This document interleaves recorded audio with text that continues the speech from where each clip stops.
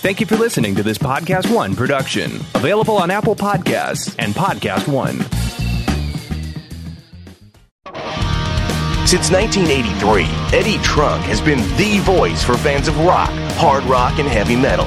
A best-selling author, host of TV's That Metal Show and 7 national radio shows, including Trunk Nation daily on Sirius XM. Interesting. Eddie offers the world his news-making interviews, passionate analysis, honest commentary, and who knows what else. So welcome to the Eddie Trunk Podcast.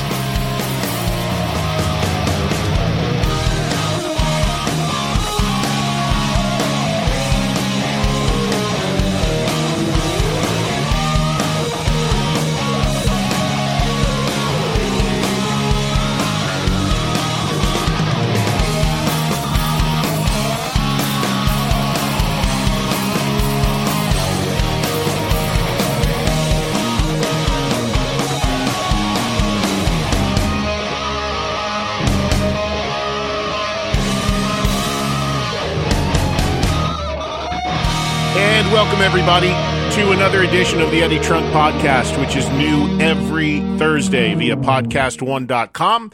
That's podcastone.com or, of course, Apple Podcasts. Thank you for subscribing and listening each and every week, however you do it. It is greatly appreciated, and welcome to our great audience that listens around the world every Thursday. Remember, the Eddie Trunk Podcast features one interview, usually every week, from my radio show, which is called Trunk Nation and airs every single day on Sirius XM 106 volume every weekday. And you can listen live 2 to 4 Eastern and catch a replay 10 to midnight Eastern, or listen to full shows anytime you want on demand on the Sirius XM app. So if you're in the U.S. or Canada and you're not listening on Sirius XM every day, or you're not a subscriber, you are missing out on the full enchilada, where I'm bringing you live, interactive phones and rock talk and interviews every single day, Monday through Friday. And here on the podcast, you get a little taste, just a tiny little taste of what I'm doing on a daily basis with the regular daily radio show. So come on board with me if you are in the U.S. and Canada and you are not already for Sirius XM. Everybody else around the world, here's a little taste of what I'm doing on a regular basis. Maybe you follow my social media, you see the photos, you hear me talking about Trunk Nation on volume. Well, the interview you're about to hear is where that originated from. So this week, we are going to check in with Steve Harris, the founding member of Iron Maiden. This is exciting. Steve was in a couple weeks ago on my volume show. I'll share that interview with you coming up very, very soon. Before we get to that, though, the big news of the last few days is without a doubt the announcement that Motley Crue is once again going to tour. For some, this is not that big of a deal. For some, it is just so expected that bands never stick to doing farewell tours. For others, and the reason why I have this assessment is I talked to my radio audience all last night about this, because I'm recording this open here on the 19th of November on Tuesday, and I spent about 3.5 hours of a live national radio show yesterday getting the pulse of what people think about this announcement. And it's pretty unprecedented in the sense that there has never been a band ever that has made a bigger deal about doing a farewell tour and not returning from it than Motley Crue. I mean, we're talking the contract, which anybody with a brain knows was utter nonsense. We're talking the press conference. They were critical of other bands that come back, critical of other bands that stay too long at the party. Just calling it like it is. I mean, I know the Motley guys and I like them all very much, but let's be honest, they absolutely exploited to the hilt the fact that they would never do something like this. And here we are, about less than 4 years, I guess, after they played their last show, coming back for more touring, posting a video of them blowing up the contract and what have you. And I always find when this stuff happens, there are differing feelings about it. There are a number of people who are upset Because you got to remember something, as much as everybody, and Motley Crue is not the only band that's ever done this. There are many. As a matter of fact, I can't think of a band that ever played the farewell tour card and actually stayed retired. I don't think honestly don't think and cannot think of one band that ever did a farewell tour and did not come back. Motley was that band up until a few days ago. So this is not the first and not the last time. And if there is anybody on the planet out there that believes a band when they do a farewell tour, I don't know. I got a bridge to sell you. It's utterly laughable at this point. But like I said, Motley made the biggest deal out of never doing this again, and they are. To the point that the headline in Rolling Stone when they ran this story was Motley Crue lies to fans. It was pretty harsh, but in essence, I guess, true.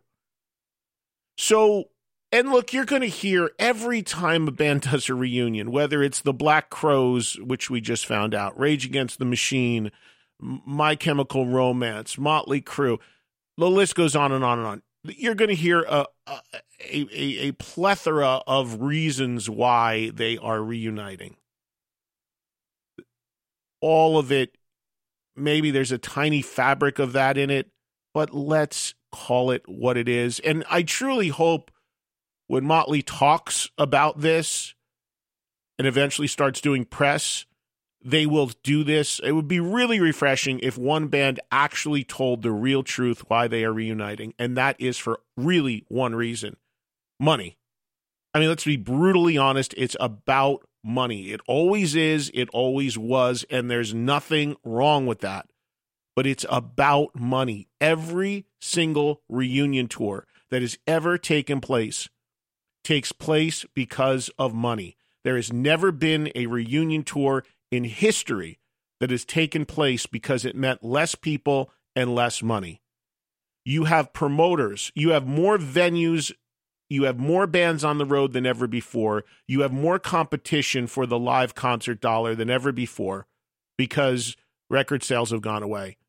And you have promoters, predominantly the two major promoters we have in the world, Live Nation and AEG, offering gargantuan amounts of money, especially to bands that have not been active and have not been burnt out, and there's a little cachet in seeing again.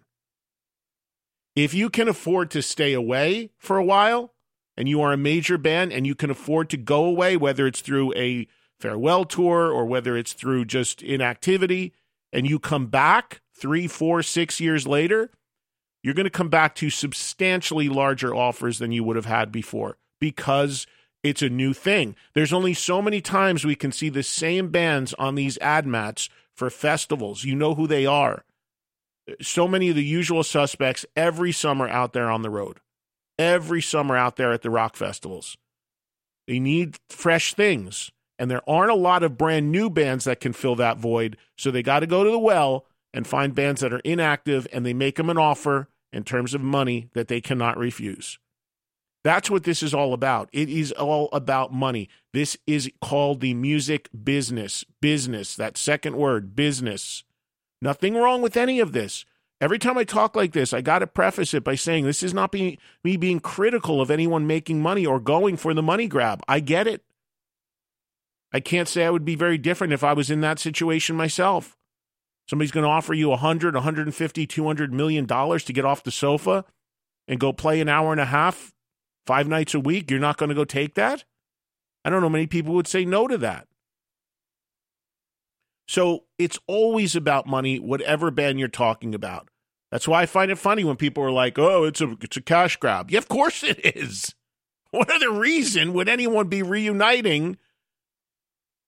Or, whether it's reuniting out of nothing or changing lineups, whatever. I mean, it is, of course, about the money. Despite whatever spin you're going to get. In the case of Motley, there's a new generation of fans, the movie, nonsense. Sure, was there some increased interest from the movie? Sure. New generation of fans, the band's been gone only 3-4 years.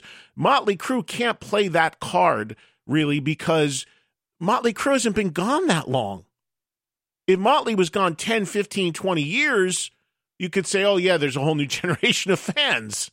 I mean, if you were 12 when Motley ended, you're 15 or 16 now. I don't see that at all. I mean, I think that's the movie and all that was the convenient sort of way to put it out there. The bottom line is Live Nation made them a gargantuan offer that they couldn't say no to, and everybody said, yeah, we'll get together and go make that money. Still have to wait to see how they're going to put, what spin they're going to put on this whole contract and everything. But we also know what our talking points and hot news stories usually have about a 24-hour shelf life.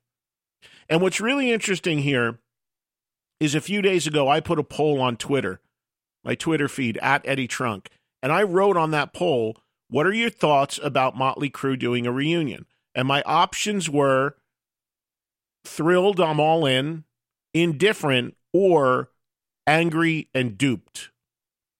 Because you got to remember something. Every time, Ozzy did his first farewell tour in 92. The Who in 82. These bands are still touring. And they all kind of chuckle. Ozzy's doing the No More Tours 2 tour. I mean, we're all tongue-in-cheek, all laughing, right? Well, there are people that believe you when you say you're doing a farewell tour. There are people, when you have a contract saying you're never touring again, that believe you. And there are a lot of people that don't have a lot of money. And those people go to the wall to find a way to go to your final shows because they think and believe you when you say you're never coming back. I took calls about this the other day on my radio show. A guy that did everything he could to scrap and claw to go to a final Motley show because he believed it was the last time he was going to be able to see him. He's angry, and I can't blame him. I had a lawyer say to me the other day, there could be some cases with bands that continue to do this for class action suits for just, basically duping the public, duping their fans. So sure, the majority of people aren't in that boat, but there's a lot of people that are, that do everything possible to get to a show because, hey, this is the last time I can see my favorite band. And then 2, 3, 4 years later, we're back. We ripped it up or we forgot about it and we're back, Man, if I was tight on money and I went and did what I had to, I'd be angry. I'd really be angry. But what supersedes all that every time is that fans are fans. And that's what these artists bank on. They know that at the end of the day, what will override all that is fans being fans and saying, who cares, man? They're back. I'm just excited my band is back. And that's the other side of it. And usually that's the overriding prevailing thought. Who cares? They're back. We got the band back. And I get that too. Now, at the time, this poll that I put up on my Twitter feed, just to tell you what the pulse is of the fans that voted on my Twitter, and I don't do polls very often on on Twitter, but I thought this would be really accurate. Now, the poll, at the time I'm reading this, the poll has not ended yet, but at Eddie Trunk, I currently have on Twitter, at about 260,000 followers. So far, at the time I'm reading this, 13,341 have voted. And here's the breakdown. People who are all in, welcome back, Motley Crue, 40%. People who are indifferent, 39%. And people who feel angry and duped about the whole farewell thing, 21%. So that kind of tells the story right there in a very sort of microcosm way. There's your 21% of people who were tight on money and probably went and did everything they had to do to get to that final show, only to find out now a few years later it's not the final show. And then there's people, then the other, amongst the remaining people after 21%, about half are like, whatever. And the other half are just like, they got the band back. Really, really fascinating. There's a lot of other levels to this that we will get into. I hope you listen to my radio show. I'll tell you more about it when I can. Right now, I want to tell you more about Pluto TV. They are the leading free streaming television service. You can watch over 100 TV channels and thousands of movies on demand, all completely free. Pluto TV never asks for a credit card. You don't even need to sign up to watch for free. Pluto TV, they are the easy and completely legal way to watch your favorite TV shows and hit movies for free. So what are you waiting for? Never pay for TV again. Just download Pluto TV. Download Pluto TV for free on all of your favorite devices today, including your phone, Roku, Amazon Fire TV, Apple TV, smart TVs, PlayStation, and anywhere else you stream. So more things to come out about the whole Motley thing. The massive prevailing rumor out there is that Motley Crue will tour stadiums this summer with Def Leppard and Poison. That is the catalyst for all of this. And, every indicator is that is going to be the case. Although at the time I'm doing this podcast, that has not officially been announced. Motley is officially announced. They will tour, but that part of it has not officially been announced. I suspect that will come a bit down the road as far as an official release with the other two bands and exactly what Motley Crue are doing when they get back together and go out on the road. But 99% of the reports, and I don't even think Motley Crue wanted to announce this so soon.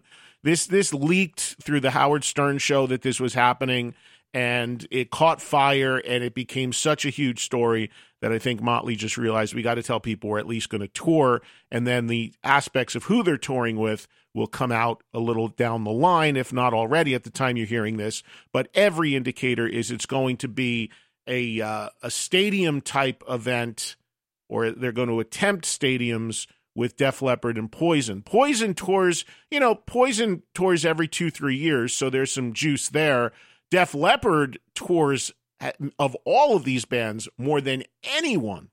In the last 10 years, Def Leppard has been more active than I can ever remember. I mean, whether it's residencies, touring, they are constantly on the road in different packages every summer, and presumably will be once again. They've done an amazing job rebuilding their career from especially in the last 10 years where they stand right now.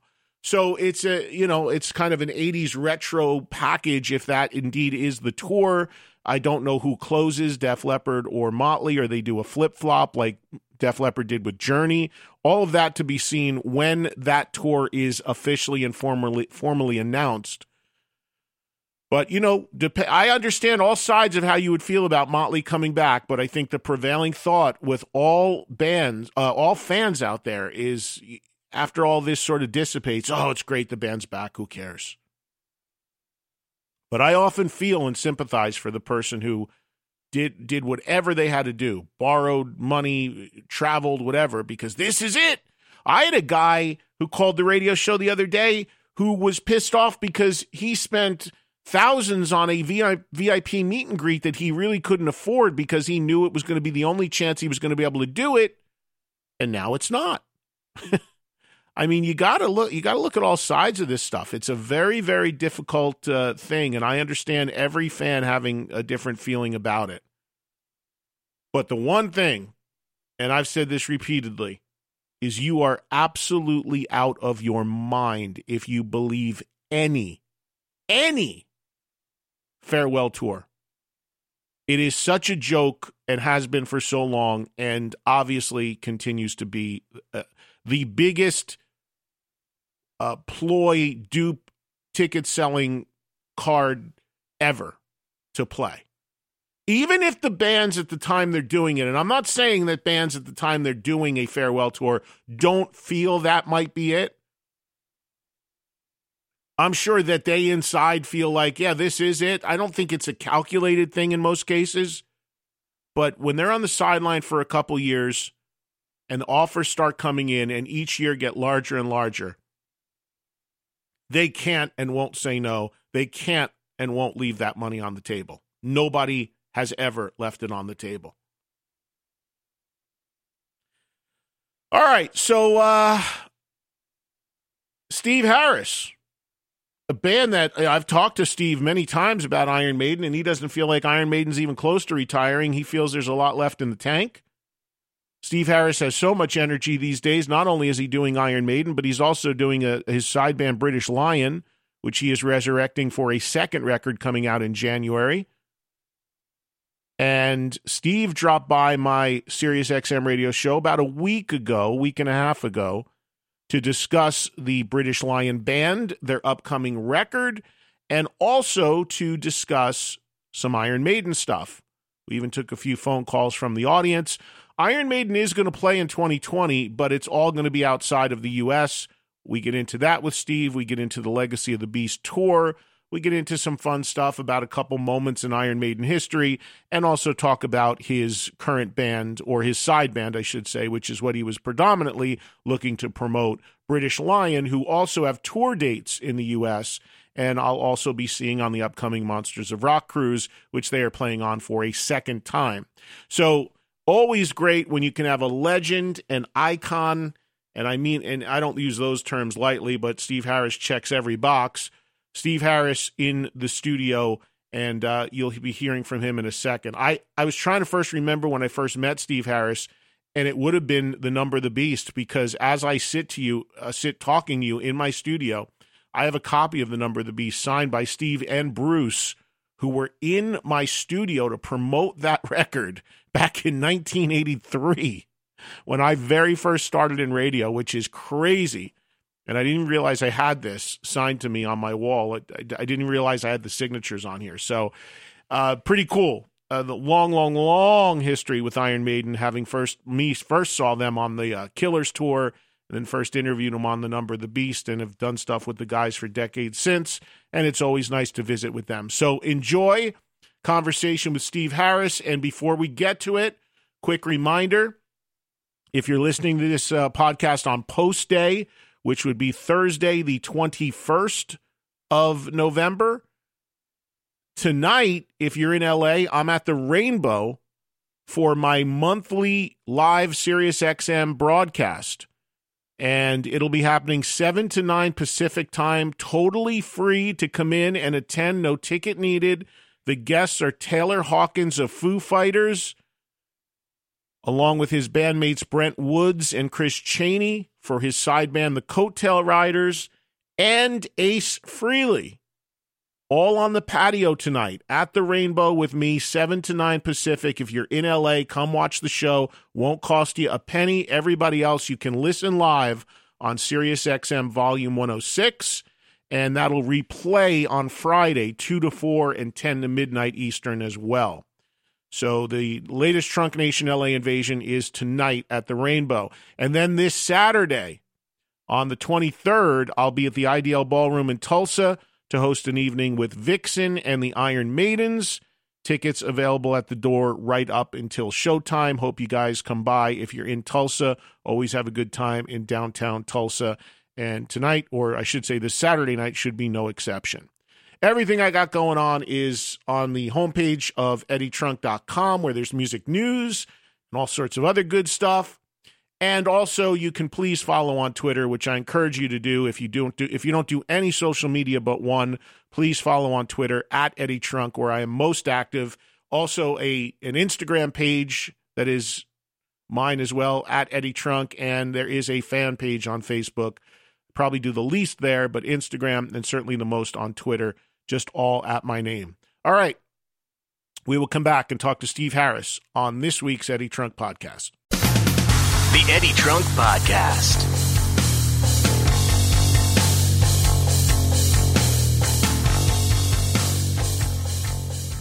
Hey, so excited to welcome Hotboxing with the legend Mike Tyson to Podcast One and the Podcast One family. Listen as Mike Tyson, the baddest man on the planet, pours his soul into conversations with fascinating minds, celebrities, and athletes, along with his cosmic millennial sidekick and former NFLer, Eben Britton.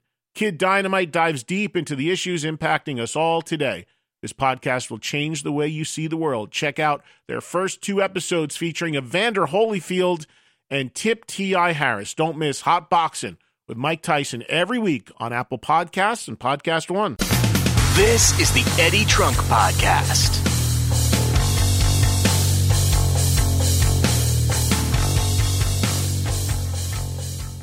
Without further ado, on this week's podcast, the legend, the icon, talking Iron Maiden, talking British Lion, a brand new interview with the one and only Steve Harris. Enjoy. Good to see you, man. Yeah, and you, mate. How you doing? You making the rounds? Yeah, I'm doing good. You enjoy doing this stuff, this press, and going around and... Yeah, I mean, I sort of get split up between all of us these days. So, Bruce and Nico do their fair share these days. So it's all right. It's not too bad. Yeah, how does it work when it comes to Maiden? Because you guys, I've had Bruce on a bunch. Nico's been on a bunch. You've been on a few times.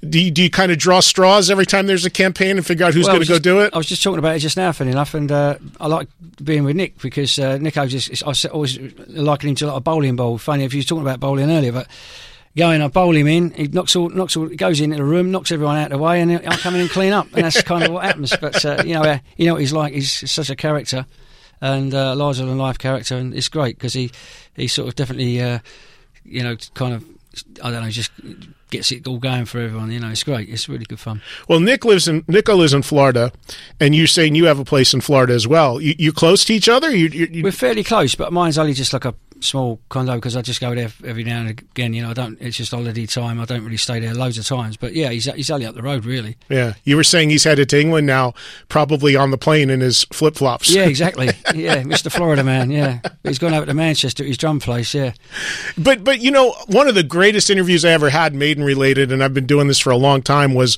Nico was in here with Rod together. Oh no, what a combo! Especially if they've been on the drink. I've got a... Nico don't drink anymore, but back in the day... Yes. Yeah, but it wasn't so much that. It was just... it was almost like a married couple bickering the whole time. Oh, yeah. It was... you've got to hear the audio. It's classic stuff, and Rod and I joke about it all the time, and we had such a good time with that. So, but I remember when Book of Souls came out, and Bruce did almost all the interviews and all the talking at that point, which I also thought, and I don't know if this was calculated at the time, but Bruce, after coming off of the announcement of him being sick and his cancer, I was surprised to find he was the guy out there going all over the place speaking on behalf of the record. Well, we all did it, but he did more than his fair share, and he wanted to do it, so he was really up for doing it, and he's good at it. So he's particularly good at doing IDs and Nico too. You know, they're both good at all that stuff. So. But we all do it. But what we usually tend to do is go in pairs. I mean, Bruce tends to go on his own a lot because he sort of likes talking on his own anyway. And so that's what we do. And we just split the press around the world with all different areas. We can cover a lot more stuff. Well, of course, with Maiden, you've got a bunch of different people who do some talking. What you're here to talk about predominantly today is British Lion, which is very much about, obviously there's other guys in the band, but trying to get something new going. You know you're going to be the guy that's got to take the lead on that. Yeah, you've got to get something going in the first place, and I always say you've got to get people in, and then you can prove what you can do. But the guys, they're all, really good players, they're really good people, really great songwriters in my opinion, and so it's just great working with them, and a lot of fun, and it means I can play clubs, which is great. Well, I want to get into all that. The second British Lion record is coming out in January. It's called The Burning. But for people that have not followed the history of that band, because I know I had you on for the first record, which was what year? Wow, it's going 7 years ago at least now. I mean, I don't know where time's gone. Around 2012, the first record, right? It's crazy. So that's already 7 years ago. Now the second record is coming. But tell the audience the history of British Lion and how this even came to be. Yeah, well, back in the 90s, Graham Leslie, a guitar player, came to me with a tape, and I was really impressed with the tape. It's not any material that we ended up using in British Lion, but I really liked it, and so I contacted him. And then he got in contact with Richie Taylor as the singer, and it kind of went from there. And that's when, at that point, when I started helping them out. And I named the band. They weren't too sure about the name at the time. They thought maybe it was a bit too hard for what they were doing at the time. But anyway, we started working on stuff together, and I started managing them and doing all kinds of stuff. And then basically it sort of just imploded, unfortunately. And I just thought later on, further down the line, I said to Richie, one day I'm going to do something with this stuff. This stuff has to see the light of day. I think it's too good not to. And so I thought the only way to grab it by the scruff of the neck is to actually be in the band. And that's what we did. So we did the first album and then went out on tour after. We hadn't even played live together before the album. I got up and did one song with him at one time in the 90s, but arranged a tour in Portugal for him. And I got up in back up beyond in a place called Celia. It was in the middle of nowhere. But unfortunately, there's not any video of it, but it is what it is. But yeah, I mean, it was just great. So, and then later on, I just thought, we're going to go out, do as much gigging as we can with whatever Maiden allows me to gig, and take it from there. And it's because we've done so much gigging around, all over the place now. Even last year, I went to Canada, South America, and Japan for the first time. and we've played quite a few tours in Europe now. So the band's just really evolved as a band. So now it's British Lion. It's not Steve Harris British Lion. It's just British Lion. So, and I'm pleased about that because it does feel like a band. I always wanted it to be that anyway. It was always a side project rather than a solo type thing. So I'm really pleased with the way it's gone. So you told me that Graham, who's in the band, right? Yeah. Graham got you a tape is how this all started, and you heard the material and you liked it. Did you have history with him? Did you know him? No, I didn't know him. He just people used to, well, still do give me stuff. They give me CDs and all kinds of. Yeah, that's where I'm going. How does because there's probably a million people listening right now saying, "Hey, how do I get Steve Harris to be in my band and like my songs?" How did that happen? Yeah, how did it even get to you? I think back then it was just a bit different, but. Obviously, it was tapes in those days, and it was only 2 or 3 songs on the tape. And I just was it at a gig or a meet and greet or what? What was it? You know what? I can't even remember. I think it came from a guy that I used to work with years before that in a drawing office. A guy called Tony Fisher. I used to work with. I used to be an architectural draftsman, and I used to work with him. And he knew Graham, and I think Graham gave him the tape, and he gave it to me. I think that's how it happened. Okay, it's a long time ago, so but I'm pretty sure that's what happened. And then I just. Because it was come from as well as someone I knew, it's not that I'm going to give it any more credence than anything else, but I just played it straight away because they wanted an answer, and I really liked it. I didn't have to say anything. I just, I always like to encourage people anyway, but it was actually really good quality and good playing. I thought, wow, this is really, top notch, and so I contacted him and then he had a different singer at the time. I can't remember the guy's name, but that guy sort of left and went on to do something else. And that's when he got with Richie Taylor, and that's when it really started sort of getting really interesting. Bands trying to get started all the time, they always ask me, what do we need to do? The look, the image, the name, the photos, the this, the production.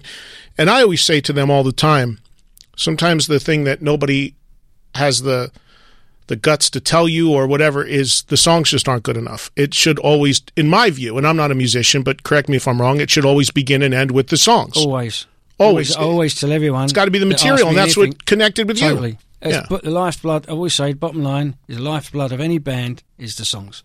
If you got great songs, you got more than half a chance. But the key is having great songwriters in the band that can create great songs, right? I mean, do you feel it's something that is do you feel and God knows you've written your fair share of amazing songs over the decades. Do you feel that being able to write great songs is something you can learn, or is just something that's kind of instilled in you?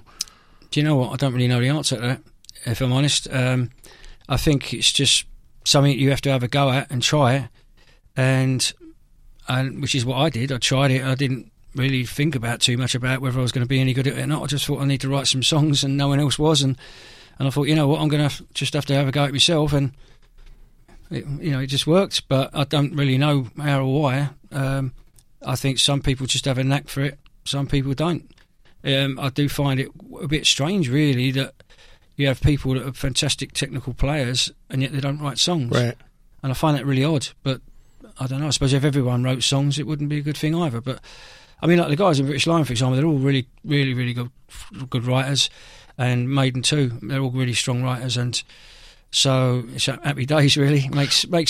I mean, I'm a prolific writer, but having said that, when you've got really powerful writers all around you as well, you know you're onto a good thing. Right. I was going to say, because when you hear British Lion, you're attracted to that material, and when you got that tape, Definitely. You had nothing to do with those songs at that point, right? Well, no, I mean, I not that tape, no, because we didn't end up using that material. It was different stuff that he was doing with a different name and everything. But later on, when we got involved together, then I was involved. But having said that, it's difficult to get inspired by stuff if you're not actually inspired by it. I know it sounds a crazy thing to say, but if you've got really strong writers and they're coming up with great ideas that inspire you, then great, you're off and running. Do you remember the very first song you wrote? With myself? Yeah. Yeah, actually, it was a song called Endless. Well, it ended up being called Endless Pit, which is an awful title, but it ended up being the riff that was I used for Innocent Exile, which ended up on the second Maiden album. Oh, really? Yeah. So so part of it did surface. Yeah, I used the music. I mean, the lyrics were awful as well. I wasn't too good at lyric writing at those days. I got better later on, but the title was poor. But it just sort of was the first thing that came into mind with the melody, and that's what really kick-started me with having melodies, for vocals, and then just trying to fit words to them. And at first, I didn't really, I did half-decent words, but I don't think, particularly good words to start with, and I think I got better later on, and I worked more at getting the words better and actually fitting them to the syllable, which drives Bruce mad, but... But it works, I think, because I always used to say to him, well, like after people listen to stuff, they don't know the stuff from Adam to start with, so they listen to the melody first before they know the words. And of course, these days, Maiden's a global thing anyway, so massive amounts of our audience study English and not even their first language. So it's the melody. That's what it's about. It's all about the melody, but you still got to have decent words. Was Endless Pit ever recorded as a demo?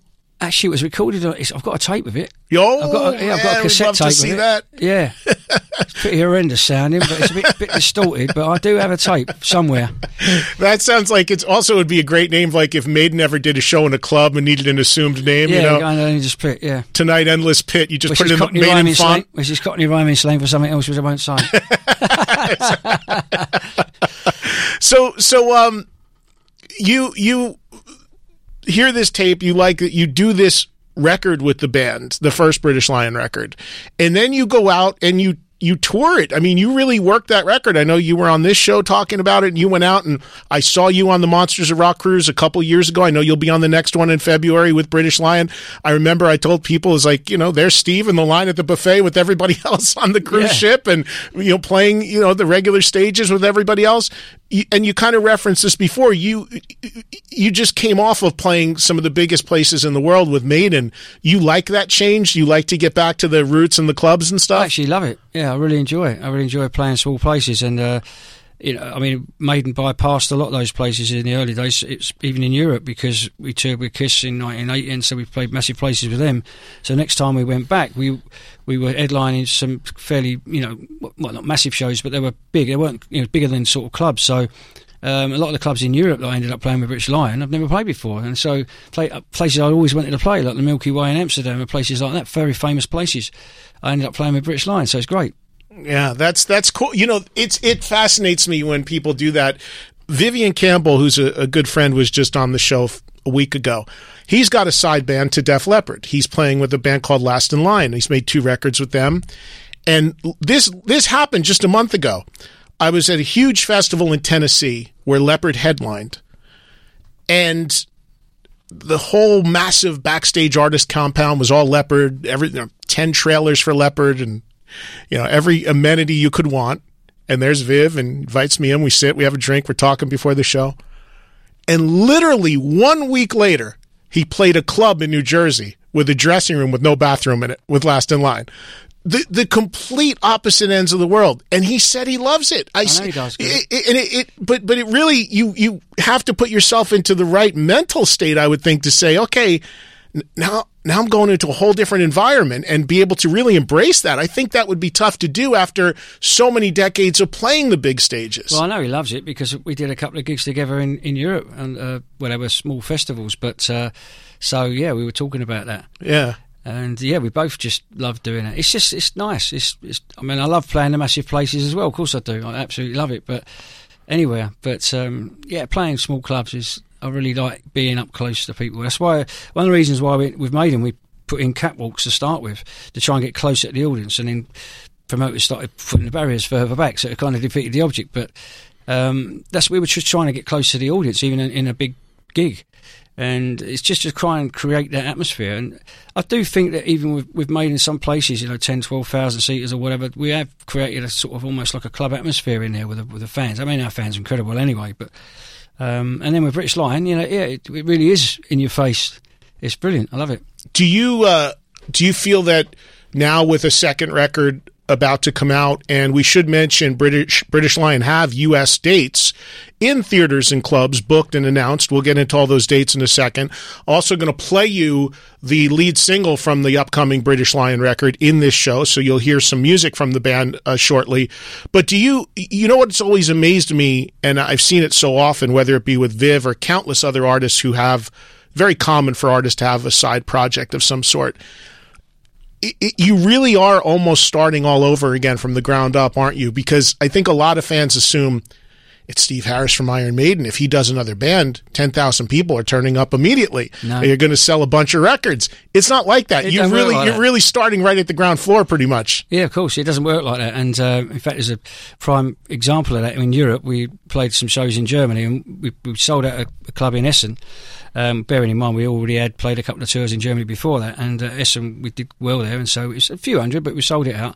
You go up the road, which is, we'll say up the road, it's probably 120 miles up the road or whatever it is to Hamburg, and the promoter didn't promote it at all. He just thought my name was going to sell it, and we've never taken anything for granted with British Lion or Maiden either. We always come in and do press and everything. You just can't take anything for granted, no matter what level you're at.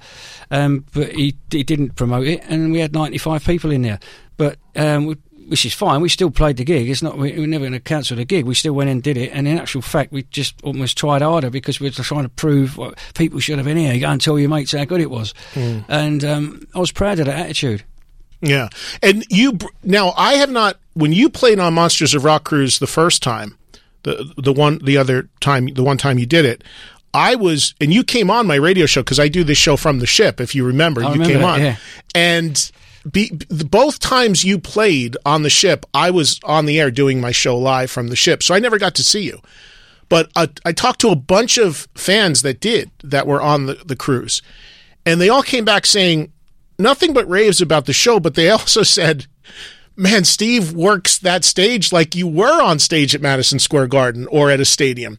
So the same energy and intensity you're bringing, no matter, as you said, if there's 90 people or 90,000. Exactly. I mean, that's what you're there to do. You're there to go out there and give it large, and we do, and we give 110%, no matter who's there. A little less room for you to run around, though, right? Well, yeah, but that makes it easier. It just post up on the monitor, and it's also a little less time. I think we usually do about an hour and a half with British Lion, but and almost 2 hours with Maiden, but.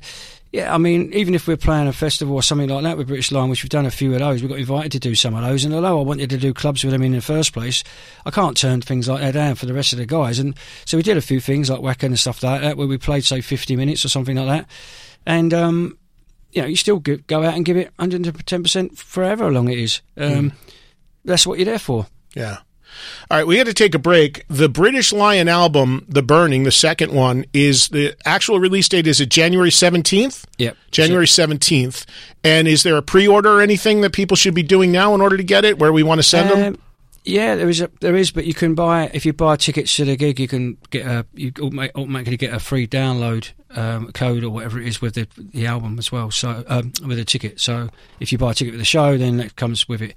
And I think if you want to buy a hard copy of it, then you just pay slightly more, but you still get a really good deal on it. So yeah. Yeah, and I'm sure, knowing how I am and most metal fans are and Maiden fans, I still love having a CD. Some people like having vinyl. You actually still want to hold it, but you will have it. Anybody that buys a ticket is going to get it in some way that they can listen to it. Yeah, the free included in the price of the ticket. They get the download, and then they can just pay slightly extra to get the CD. I'm not sure about the vinyl thing, what the deal is with that one, but I'm sure that it's the same sort of thing where you can just pay slightly more and get the vinyl. Is there a dedicated site for British Lion for people to see the dates and look at the tickets? Yeah, it's www.britishlionuk.com. Okay, easy enough. BritishLionUK.com is where you go. See the tour dates. They are a bunch here in the U.S. coming up. And then, as Steve just said, if you buy tickets, you'll get access to the album. And then, obviously, you can get a physical copy as well if you want to get CD or vinyl or whatever the case may be. I think even 8-tracks are coming back at this point, Steve. Really? Well, I never even had one of them in the first place. Well, cassettes I was a cassette man myself. Cassettes actually are becoming something, which is crazy. Yeah, they are. But 8-tracks, I always tell this story. I had the guys from Cheap Trick on this show, I don't know, 8-9 years ago. And Rick Nielsen hands me an 8-track of their new album. And I said, "You're kidding me with this." He said, "No, we made 8-tracks." I said, "Why did you do that?" He said, "Well, when the record's released, at least we could say we had the number one something." So, typical sense of humor for Cheap Trick. We had the number one selling 8-track. So, but that wouldn't surprise me given the nostalgia. Everything old seems new again in some ways. So, all right, let's take a break. We'll come back. We got plenty more to come with Steve Harris. Be right back with more with Steve Harris on this week's Eddie Trunk Podcast. This is the Eddie Trunk Podcast.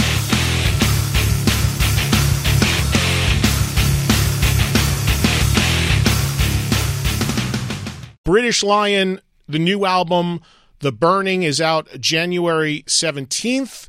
BritishLionUK.com for the tour dates to grab the record. If you buy tickets to one of the shows, you will also get a download of the record as well. And you can also see British Lion on board the next Monsters of Rock cruise sailing in February, the second cruise for Steve, doing, probably like most bands, doing 2 sets on there over the course of the cruise, right? Yeah.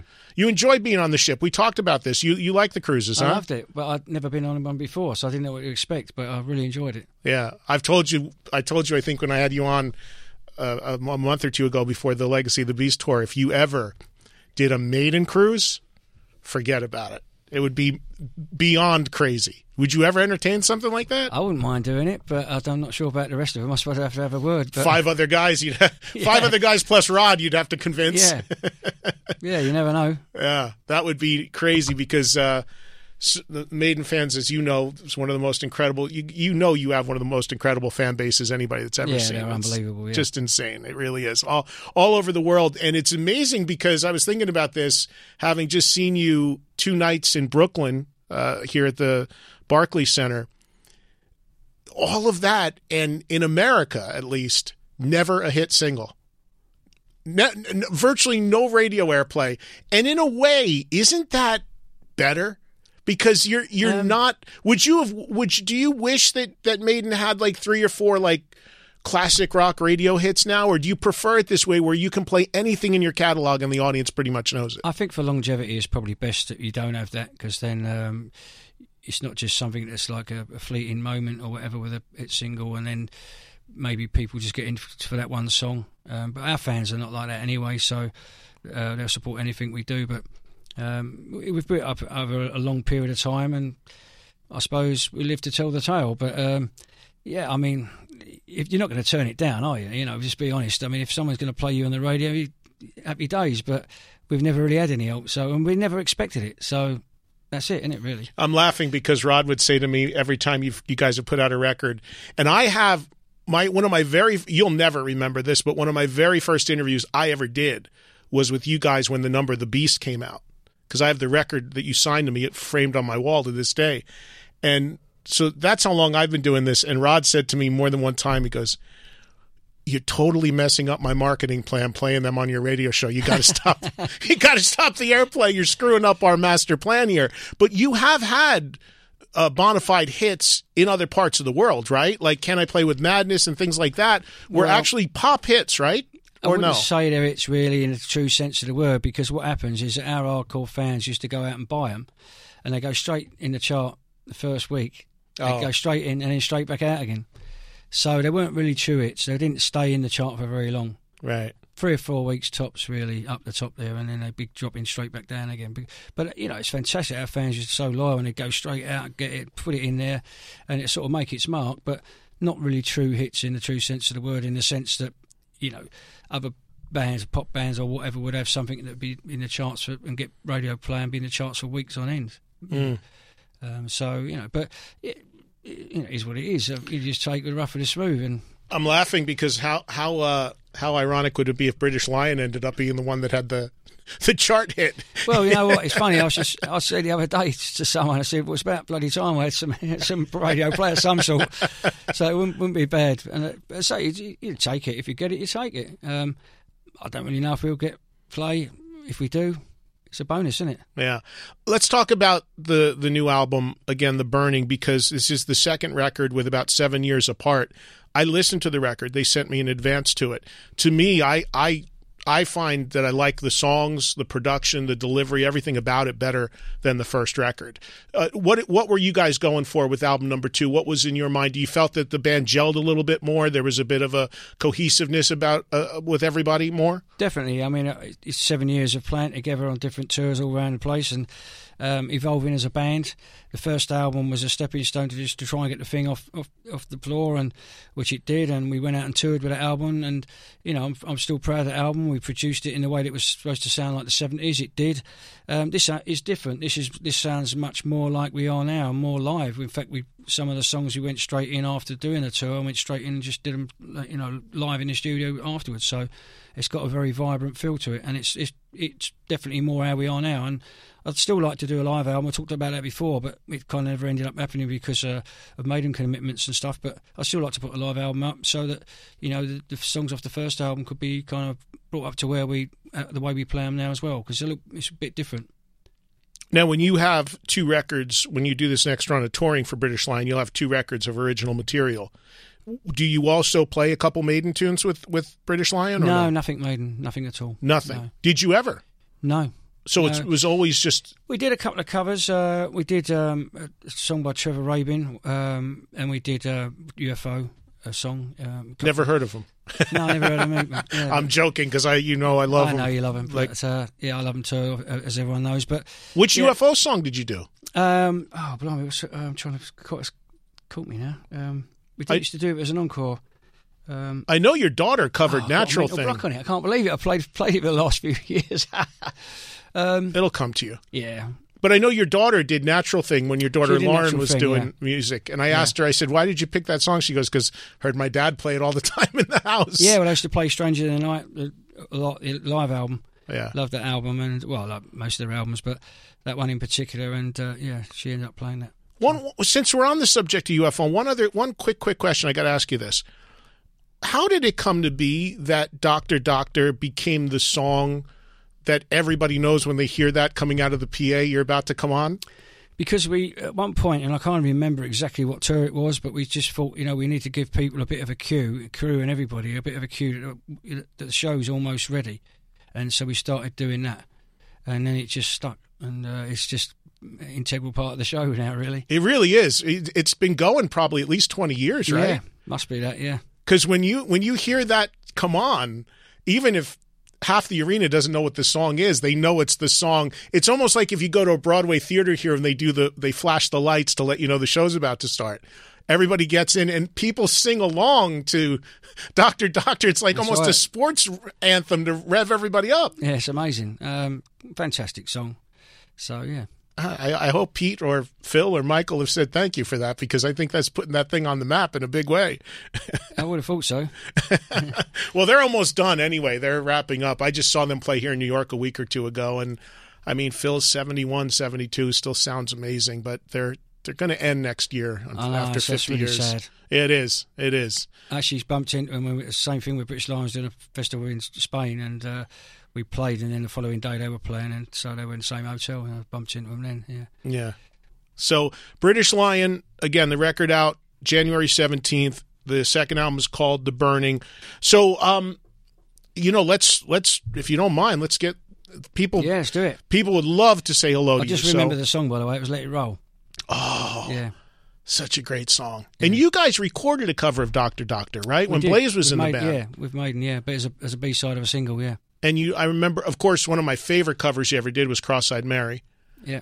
And then you also did I Got the Fire, right? Yeah. The Montrose tune. Second Montrose album, yeah. Yeah. There's some great... Everyone had the first one, but not many had the second. Yeah, Paper Money. Yeah. Not quite... Well, I don't know if you know this, but the riff...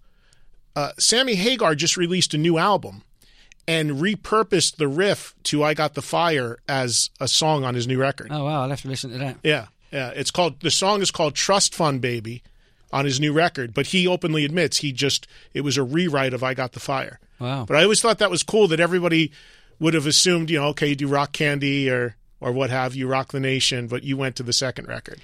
Yeah, we used to do that to start off with because we didn't have enough material for the whole set. So whatever songs we had, we just would choose something that was less well known because everyone was doing typical type of songs at the time, just by bands like Free or Bad Company or whoever it was, and they just all seemed to be doing the same songs. So we thought, we're going to just do something a little bit different.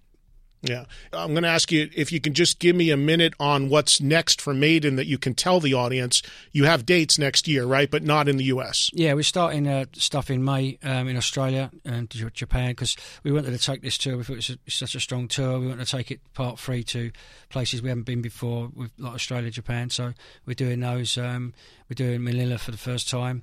And we're also doing some shows in Europe of some of the cities that we didn't get to do last time. So...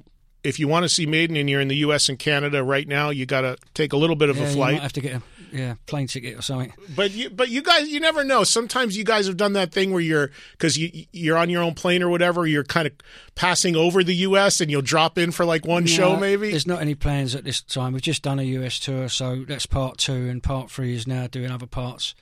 So, have you shot anything on this for a DVD? Because I know you've done a lot of those. We've been shooting lots of stuff, so yeah, we'll see what we've got at the end of it. I think we're probably going to do a big shoot next time around. Yeah, because I love that you guys for a lot of your tours have documented it with a live album and a DVD. I think that's a great thing to have, to remember that tour, to have something professionally recorded like that. Yeah, I mean, we record most stuff these days. Yeah. I think we learned the lesson from the 86 tour of not recording the tour, and so I think we recorded most things now. All right, Steve Harris is here for about 15 more minutes. We got to do our top of the hour break. When we come back, we'll let you guys talk to Steve. Again, British Lion is what he's promoting, the new album, The Burning, out on January 17th, and a U.S. tour for that band, which you can find out at BritishLionUK.com. And you will hear the lead single from the new album, Lightning, when we let Steve make his way out of here in about 20 minutes. But more with Steve. We turn it over to you next on Trunk Nation. It's funny, Steve was just recording some liners for us, and he said, well, wait a minute, what do I say now, Iron Maiden or British Lion? He's got two identities right now. Of course, everybody knows Steve from Maiden, but getting the word out about his new side project, British Lion, which, of course, as I mentioned, the second album coming out on January 17th. Tour dates at BritishLionUK.com. And if you buy tickets to one of the shows, you will also get a chance to get a download of the record. Now, how are you going to work that on the cruise? Because people are on the cruise. They're not there. They're not buying cabins. I'm sure a lot are buying cabins to see you, but how are you going to do that one? Well, I think the cruise was all announced way before. So I was hoping carved it was out. Sold out. It's not just for us anyway. It's loads of bands. So I think people, it's a bit presumptuous to think they're all coming to see us. But I'm sure they'd love a download of the record, though. Yeah, that's a good point. I haven't really thought about that. I think we better try and get that sorted out. Maybe you could put a little, like I know for this radio show, we take cards to promote it, and they put it on the bed in your cabin. So maybe you get a little code of the download and drop it on everybody's beds. It's not a bad idea, but right? I think we might need to sort something out. Good point. All right. Well, either way, check out the record. I did have a chance to listen to it, and I really did enjoy it. I think it's really cool. You listen to British Lion, and you hear, to me, I hear some vague, like some elements of maybe the more melodic side of Maiden, maybe like the Wasted Years side of Maiden, that sort of melody in the music. But it's totally its own thing. But there's stuff in there that would connect to the Maiden fan. Would you agree? I think so. I think there's elements there. Yeah, I mean, I think because the influences are the same, really. I mean, UFO, Thin Lizzy, Wishbone Ash, The Who, all them, they all influence Maiden as well as British Lion. So there's elements there, but it is different. It's more rock than metal. You mentioned Thin Lizzy, who are finally on a ballot for the Rock and Roll Hall of Fame. I don't know how closely you follow all that sort of stuff, but Lizzy, after years of being snubbed, finally showed up on the ballot. And it's crazy it's taken that long. But well, I don't really follow that stuff, to be honest with you. But yeah, I mean, I suppose they should be there. Needless to say, if you don't follow it, then you don't really. Myself and others outraged that Maiden has yet to show up on a ballot. For you, it's kind of out of your hands, obviously. It's not something you lose sleep over. It's not something. No, it's not that we're blasé about it. We don't really think about it. It's just, we just go out and play to our fans and make albums, and that's what we're worried about. That's what we're here for. We're not really worried about those sort of awards, really. It's very nice if things come along like that, but it's not about losing sleep over it. It's just we don't really think about it, to be honest. One last thing for me before I go to the calls on this front. What do you make? I've noticed, I've read some stuff recently with Rob Halford in the press saying he would love for Priest to play with Maiden again. Do you envision anything like that ever happening? It's funny because I saw that myself, and also apparently someone today said that Ian Hill said something about it as well. So I don't know. I suppose the management's got to get their heads together, haven't they, over something like that, really. But yeah, why not? That stuff always comes down to agents and managers and working to a certain out that degree. stuff. I mean, I suppose the bands can, push for it to happen, but I mean, we'll see. Yeah, first time I ever saw Maiden was you guys with Priest, Convention Hall, Asbury Park, New Jersey. Yeah, you were on the Killers tour, and they were on Point of Entry. And I remember my dad took me to the show, and he was waiting outside for me because I didn't drive yet, and he heard Rob come out on the Harley. And I walk out, he says, "What the hell? I thought I was taking you to a concert. What the hell's going on in there with the bike and everything?" And I remember being blown away by you guys. That was the first time I saw you. Of course, Deanna was still in the band, and those are. Do you have fond memories of those years? Good memories, and I really like that album, Point of Entry. Some people don't think it's their favourite Priest album, but I suppose because we was on tour with it, I really liked it. Solar Angels, great track on that record. I love that one. All right, I could talk to Steve forever. Let's get a few calls on for Steve Harris right now. And let's say hello to Al, who's in New Jersey. He's our first caller. What's up, Al? Hey, Al. Well, thanks for taking my call. I appreciate it. Go ahead, man. Appreciate it, man. All right, Steve, it's an honor to talk to you. I've been a fan for a long time. Ever since my older brother let me borrow the Number of the Beast on cassette. He never got it back, so I think he's still looking for it. But anyway. Great. My question for you is, it's kind of an opposite question of what people would normally ask, but what's the song in the Maiden catalog that is your least favorite to play or you refuse to play?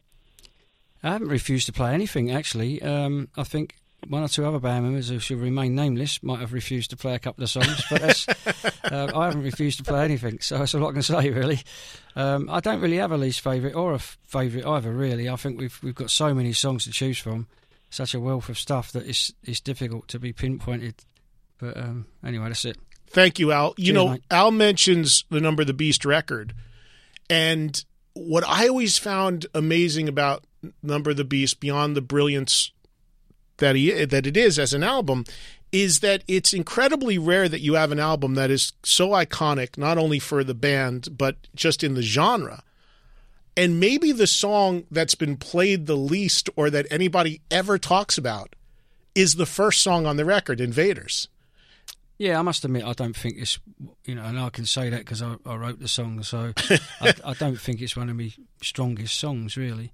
I think it's all right. Yeah. It's not a bad song, but it doesn't stand up really to the rest of the album. But I think when you're making an album at the time, you don't really... You just think you're writing decent songs, and you don't really think if one's way better than the others. You get a general feeling, but looking back on it, I think, it wasn't maybe as strong as some of the others. But then I also thought that about Gangland was supposed to be the B-side of the single, and Total Eclipse should have been on the album, and I think that would have made it a stronger album. Have you guys played Invaders live ever? Yeah, we did. Back in the day when the record came out? We opened up with it back in the day. It's not a bad opener. No, it's not a bad song either. It's just maybe in contrast to the rest of the record, and what's odd about it is it opens the record. Usually you said you felt it's not one of your best songs. That usually that would probably be track 8 or 9, but... Well, I think it's because it was a fast-paced song, and we just felt it opened the album well. So it's sort of in your face, really. But looking back, I think, but we don't really look back too much, and you can't do that. You just an album is a statement of where you are at the time, and that's the end of it. But I suppose it's not as strong as some of the others, but some people like it. There's so much made of Maiden set lists on every show, every tour that you do, whether it's a lot of new stuff or whether it's like Legacy of the Beast or whatever it may be. You said last time that you were on with me that a lot, the set list, the planning of the set list comes down to what exactly? What is the process going into a tour? Because pretty much when you decide on one, it stays that way for the whole tour, right? Yeah, I mean, it might change slightly one song or something like that. If we feel a song's not working well where it is in the set, we might move it around, but usually we don't drop stuff very often. It's only if we feel it's not working too good, but... In general, it's usually me and Bruce that choose the stuff together. This last time it wasn't. It was actually I thought it was Bruce, and I got told off because it was Rod. Rod told me off. Oh, it was bloody me. I was like, I didn't know.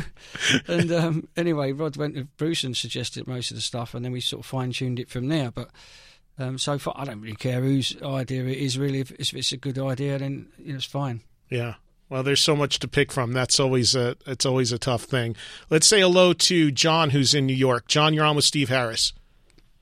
Hi, Steve. Yes, my question for you is, would Iron Maiden ever do a live full concert along with a live recording with a symphony orchestra, just like Metallica, Scorpions and Deep Purple did?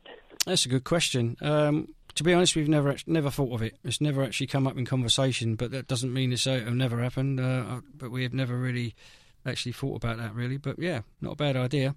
Would you'd like to do that? Play with an orchestra? Well, I've seen stuff online where there's been orchestras playing our stuff, and it sounds great. So you never know. It could, and there is, and of course, you've made music that has orchestration in it. Something like Blood Brothers and things like that would really lend themselves brilliantly to that. Some of the later stuff more than the early stuff, possibly. But yeah, I mean, don't know. Do you listen to classical music? A bit here and there, yeah. Not loads, but yeah, some. I know you love obviously classic hard rock, metal, and stuff like that. But you keep up with new things as well. Yeah, I try to. And I mean, I don't have loads of time to listen to new stuff, but my kids will play me stuff and say check this out or whatever. I mean, obviously we heard Ghost and liked them and took them on tour with us, and so we try and help new bands out and stuff. But yeah. And your son's band was just opening, right? Yeah, the Raven Age. Raven Age. Yeah, they're doing really good. In fact, they're starting a tour tonight in Copenhagen, supporting Alter Bridge. Oh, okay. I love Alter Bridge as well. Great band. And Alter Bridge are doing some gigs with us in Europe next year. Oh, awesome. Okay, very cool. Let's talk to Wes, who's in Florida. Wes, you're on with Steve Harris. Hey, Wes. Hey, Wes. Go ahead, buddy. Yeah, actually, I'm Brian. Wes, you got a question, though? All right, we'll come back to Wes. We'll see what we can figure out with Wes. This is Brian in Minnesota. Hi, Brian. Hey, Steve.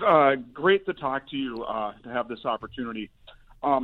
Congratulations on the new British Lion release. Looking forward to hearing that. January 17th. Cheers, mate. February 17th. January 17th. Yeah. January. Hey, Steve, I had a chance to see you with Iron Maiden for the very first time this past August in St. Paul, and let me tell you, I was blown away. I ended up with a main floor ticket right down by the barrier there, and oh my God, you guys melted my face that night. Yeah, cheers. Anyways, I managed to recover successfully. Thank you very much. And my question for you is, what do you foresee, or if and when do you foresee another new Iron Maiden studio album? Well, Bruce, we talked about it fairly recently, and Bruce was saying to me, how many more albums you want to do? And I said, well, it's up to all of us, isn't it, really? But I think everyone's keen to do more stuff. So I think that's a really good, positive thing, and I was glad to hear that he was so keen to do more stuff. So I'm sure there'll be more albums in the future as long as we're able to do them. Well, and of course, the last record was a double album, was quite an undertaking with the Book of Souls. So where do you go from there? You can either go one way or the other. You could go to a 40-minute, quick, concise record, or you could go to a triple record. 40 minutes not going to happen, I don't think. Can't see that happening. Yeah, that's not going to do it, right? That's not going to get it done. And Bruce is doing well, right? I mean, people are amazed at how well he sang on this tour. He's singing incredibly, considering what he's been through. He's doing great. He's enjoying life, and yeah, it's all good. Yeah, and he's happy and just sounding amazing. Let's say hello to Steve, who's in Michigan. Hey, Steve, go ahead. You're on with Steve Harris. Hey, Steve, how you doing? Yeah, good, mate. Big Maiden fan. Love you guys. You personally are the pinnacle of metal. Cheers, mate. What's your question, Steve? Why wasn't Total Eclipse put on Number of the Beast? Because it was all a bit of a mad rush, and it was all crazy, and even on Gangland, the second solo got missed off. It was just mad. We were just rushing to get the album done, because we had a British tour coming up straight after that, and we were worried we weren't going to get the album finished in time, and it was just all a bit mad. So it was just crazy time and trying to get things out the door, and we had to release a single to have something out before the tour. And basically, we basically chose the wrong one to put on. Afterwards, we realised that once the album was kind of done, but it was too late. I know you got to get out of here, but one last thing for me that while we're talking about it, is there an album when you look back on all the Iron Maiden albums, is there one that you wish you could do over, that you could have back, even if you could remix, re-record, add things, take away? Is there one you felt that you could have improved on? I don't think it's a good idea to go back and mess with history, really, because I think even if you got an album you think maybe could have been better or whatever, for whatever reason, you've got people that get into those albums at the time, and sometimes that's because it might be the first album they get into, it becomes their favourite album. And I think it's almost sacrilege to go back and change what's happened in the past. That's not to say that we would never do anything like that. I mean, I think it's quite interesting to maybe do something like that, project like that. But again, it's time. But I'm not sure I should mess with history, really. It's amazing to think 20 years since Brave New World and Bruce and Adrian coming back. That's scary. It's crazy because I came to England and I interviewed you guys for a radio special in your complex there, and it seems like yesterday, and it's 20 years next year, right? Yeah, it's unbelievable. Since Brave New World, which is just absolutely crazy. All right, well, I know you got to get out of here. I can't thank you enough for coming in. Great to see you as always. Appreciate it. Cheers, and British Lion, everybody, out on January 17th, the second album, The Burning, BritishLionUK.com for the tour dates and the information. Pre-order the record. If you go and buy a ticket to go see the band live, you will also get a download of the record as well. And if I don't see you sooner, I'll see you on the ship. Yeah, see you on the ship. On the Monsters of Rock cruise, and we'll hopefully be able to grab Steve and have a few more words with him from the high seas. Good to see you, man. Take care, okay? And you, mate. Cheers. Huge thanks to Steve Harris. Always great to visit with him. Check out the British Lion album coming out in January, and look forward to, if you're outside of the U.S., more Iron Maiden touring, and also seeing British Lion touring also next year.